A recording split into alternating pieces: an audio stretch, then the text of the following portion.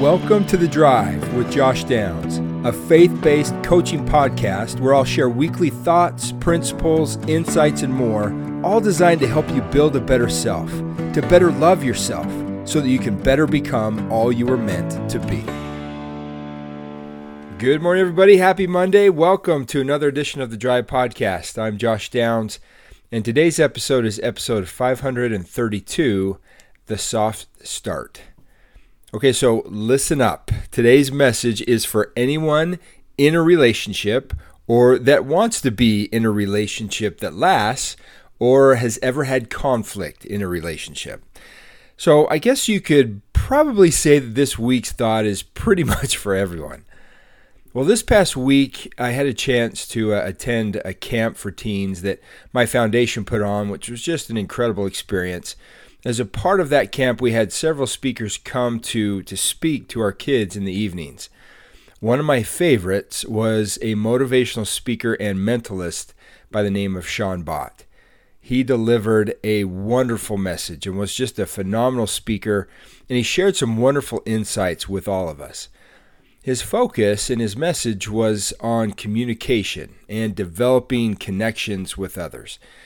It really was so insightful to see just how much the kids paid attention to him and the message that he was sharing.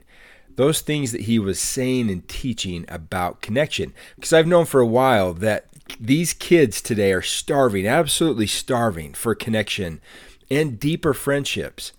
And so they were very much engaged in asking questions about things like how to start conversations, how to approach people, just how to make new friends. Well, the truth is, teenagers aren't the only ones that struggle with relationships and I believe are starving for better and deeper connection and struggle at times with building those connections. It really is an art, the art of connection.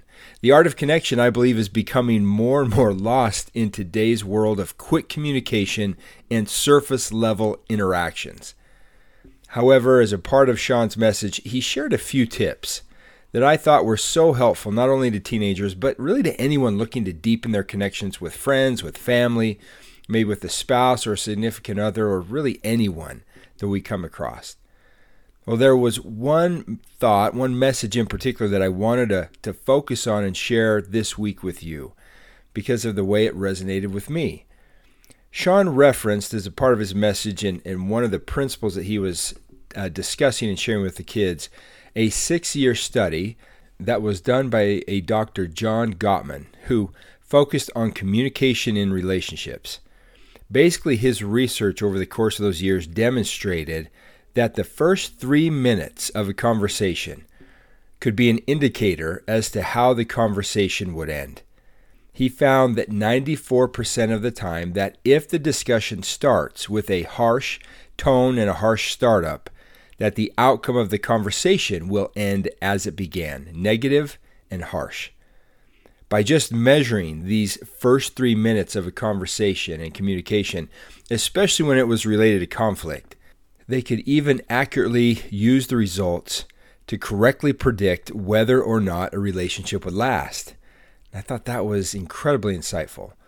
The principle, simply stated, is this: 94% of the time, a conversation will end the way it begins. If it begins harsh, it will end harsh. If it begins soft, it will end soft. If it begins in anger, it will end in anger. If it begins in love, it will end in love. To start soft in our conversations appears to be a key in keeping our relationships from ending hard. And while that is a lot easier said than done, I know, this is something that I know we can also all train our brains to do and remember a little better. In fact, after researching this a little more, I want to give you a few tips to help each of you, including myself, start a little softer in our conversations with each other, especially when it comes to trying to resolve conflict. The first principle that I came across that was really universal across my study was, first, start the conversation gently. Complain, but don't blame. There's a difference between them. Complaining is okay, but it's the criticizing that is not. Criticizing is a statement that is often a generalization. using words such as always and never that attack another person's character. I know that each and every one of you are familiar with that method of communication and probably been guilty of it just as much as I have. On the other hand, effective complaining might look a little something like this. Describe the situation non-judgmentally. Express how you feel about it and simply ask for what you need. The second principle that I came across was to work on making statements that start with I instead of you. And I think this is a significant one as well. Psychologist Thomas Gordon noted that when statements start with the word you instead of the word I, they are usually more likely to be critical and to make your partner defensive. So he suggests trying to say something like this. I would like it if you'd listen to me instead of you aren't listening to me. Don't cheat, he says, and form an I statement that is actually a you statement, such as I think you're mean. Rule number 3 is to describe what is happening. Don't evaluate or judge. Just simply describe. Instead of accusing or blaming, just describing what you see happening non-judgmentally. Say, for example, this. For the last 7 evenings, I've cleaned up the kitchen by myself. Instead of this, you don't ever help clean up. See the difference? Can you feel the difference? A fourth rule is to talk clearly about what you need in positive terms. To say what you wish for or hope for, and or what you want more of versus what you don't want. Instead of asking your partner to guess what you need or to read your mind, express it explicitly. Say something like this, I'd appreciate it if you would clean your stuff off the dining room table, instead of, this dining room is a total mess. The fifth rule is to be polite, to make requests politely, adding such phrases as please and I would appreciate it if. The sixth rule, I would say, is to give appreciations as often as possible. Noticing what our partners or our friends or our family members are doing right away always is the best way to go.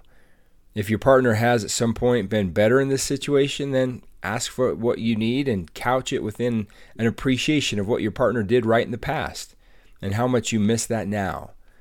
Be specific and don't store things up. Maybe try saying something like this. I always appreciate it when you made the bed in the morning, and I miss that. Instead of, you never make the bed in the morning. Can you feel the difference in the way these types of conflicts are approached? The same things are being communicated, but just in a softer way, which means that they will have a better chance of being received. When we start out attacking, it often brings up someone's defenses, and then that becomes war. Here's one last example. Let's say maybe your partner has not been paying much attention to you. A harsh startup might sound or go like this. You are so emotionally unavailable to me. And while that might be true, by attacking, you've just made sure that they've raised their walls, not lowered them. A softened alternative might be, I have been missing you lately, and I'm getting a little lonely. And I know that this might just seem like a minor difference, a little difference, but how often have we seen example after example, or have I shared example after example, of how it's the little things that add up to the great things? It's not just what we say, but it's how we say it. Now, obviously, in a heightened emotional state of conflict, we're going to have a harder time remembering things like this, which is why I like to try to package these kinds of principles in simple statements of truth in hopes that they'll stay with us longer and become a little more easily remembered when we need them most. And so if I were to package this principle in just a simple statement or sentence, it would be this.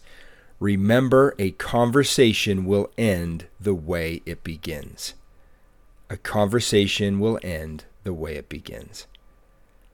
Now, once again, as great as a 6-year study is to show this, it's still just a reminder of what God has taught us and been teaching us all along. This is what I love about him. We tend to think that we're so smart, discovering new things, while all the while in Scripture for thousands of years, it's already been taught to us, especially when it comes to ways of improving our lives and certainly improving our relationships with both him and with each other. One of my favorite verses in Scripture that taught this long, long ago was Proverbs 15:15, which records, "A soft answer turneth away wrath, but grievous words stir up anger." American pastor Paul Tripp writes, "I am my greatest communication problem. The greatest difficulty, the greatest danger, and the everyday traps of communication that we all fall into exist inside me, not outside me." I love that statement because it puts the ownership right really where it belongs, which is on us. Again, we cannot control others and the way that others receive things. We can teach and we can hopefully train others to be more open and to understand how things ought to be received, but we can't force that. But what we can do is recognize what we can control and what we can do. And that the greatest difficulty, the greatest danger, and the everyday traps of communication that we all fall into exist inside of me, not in someone else.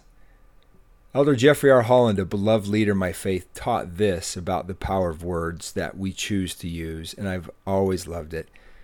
He said, "The prophet Joseph Smith deepened our understanding of the power of speech when he taught, 'It is by words that every being works when he works by faith.'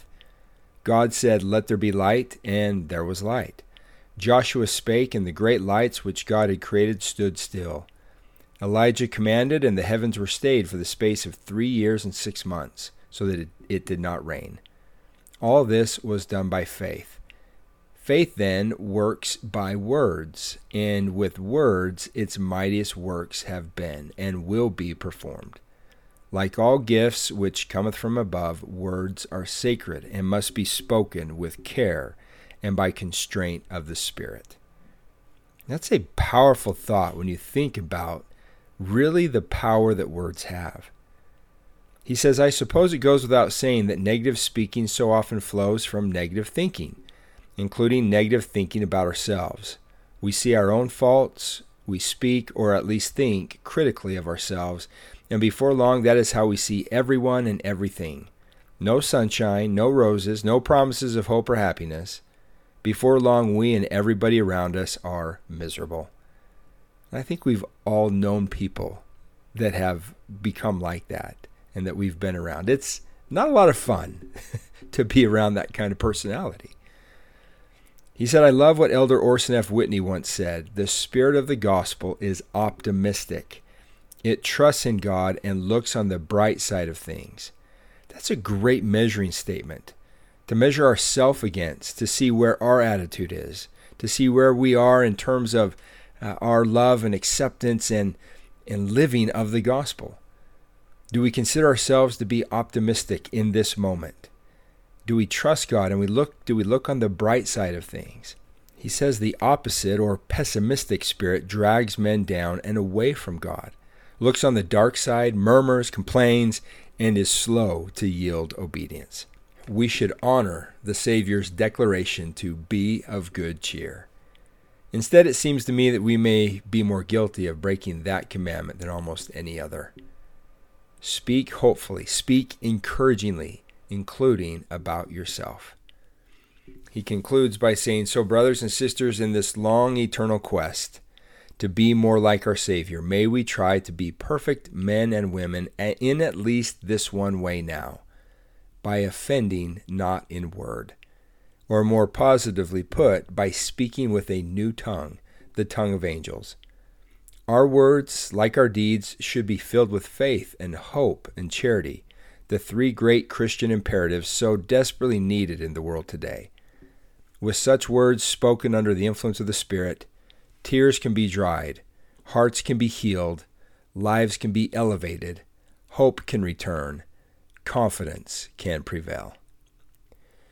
Came across a story while I was doing a little bit of research on this particular topic that, although far from home, again just reiterates the principles that we've been discussing or that I've been sharing with you so far in this episode.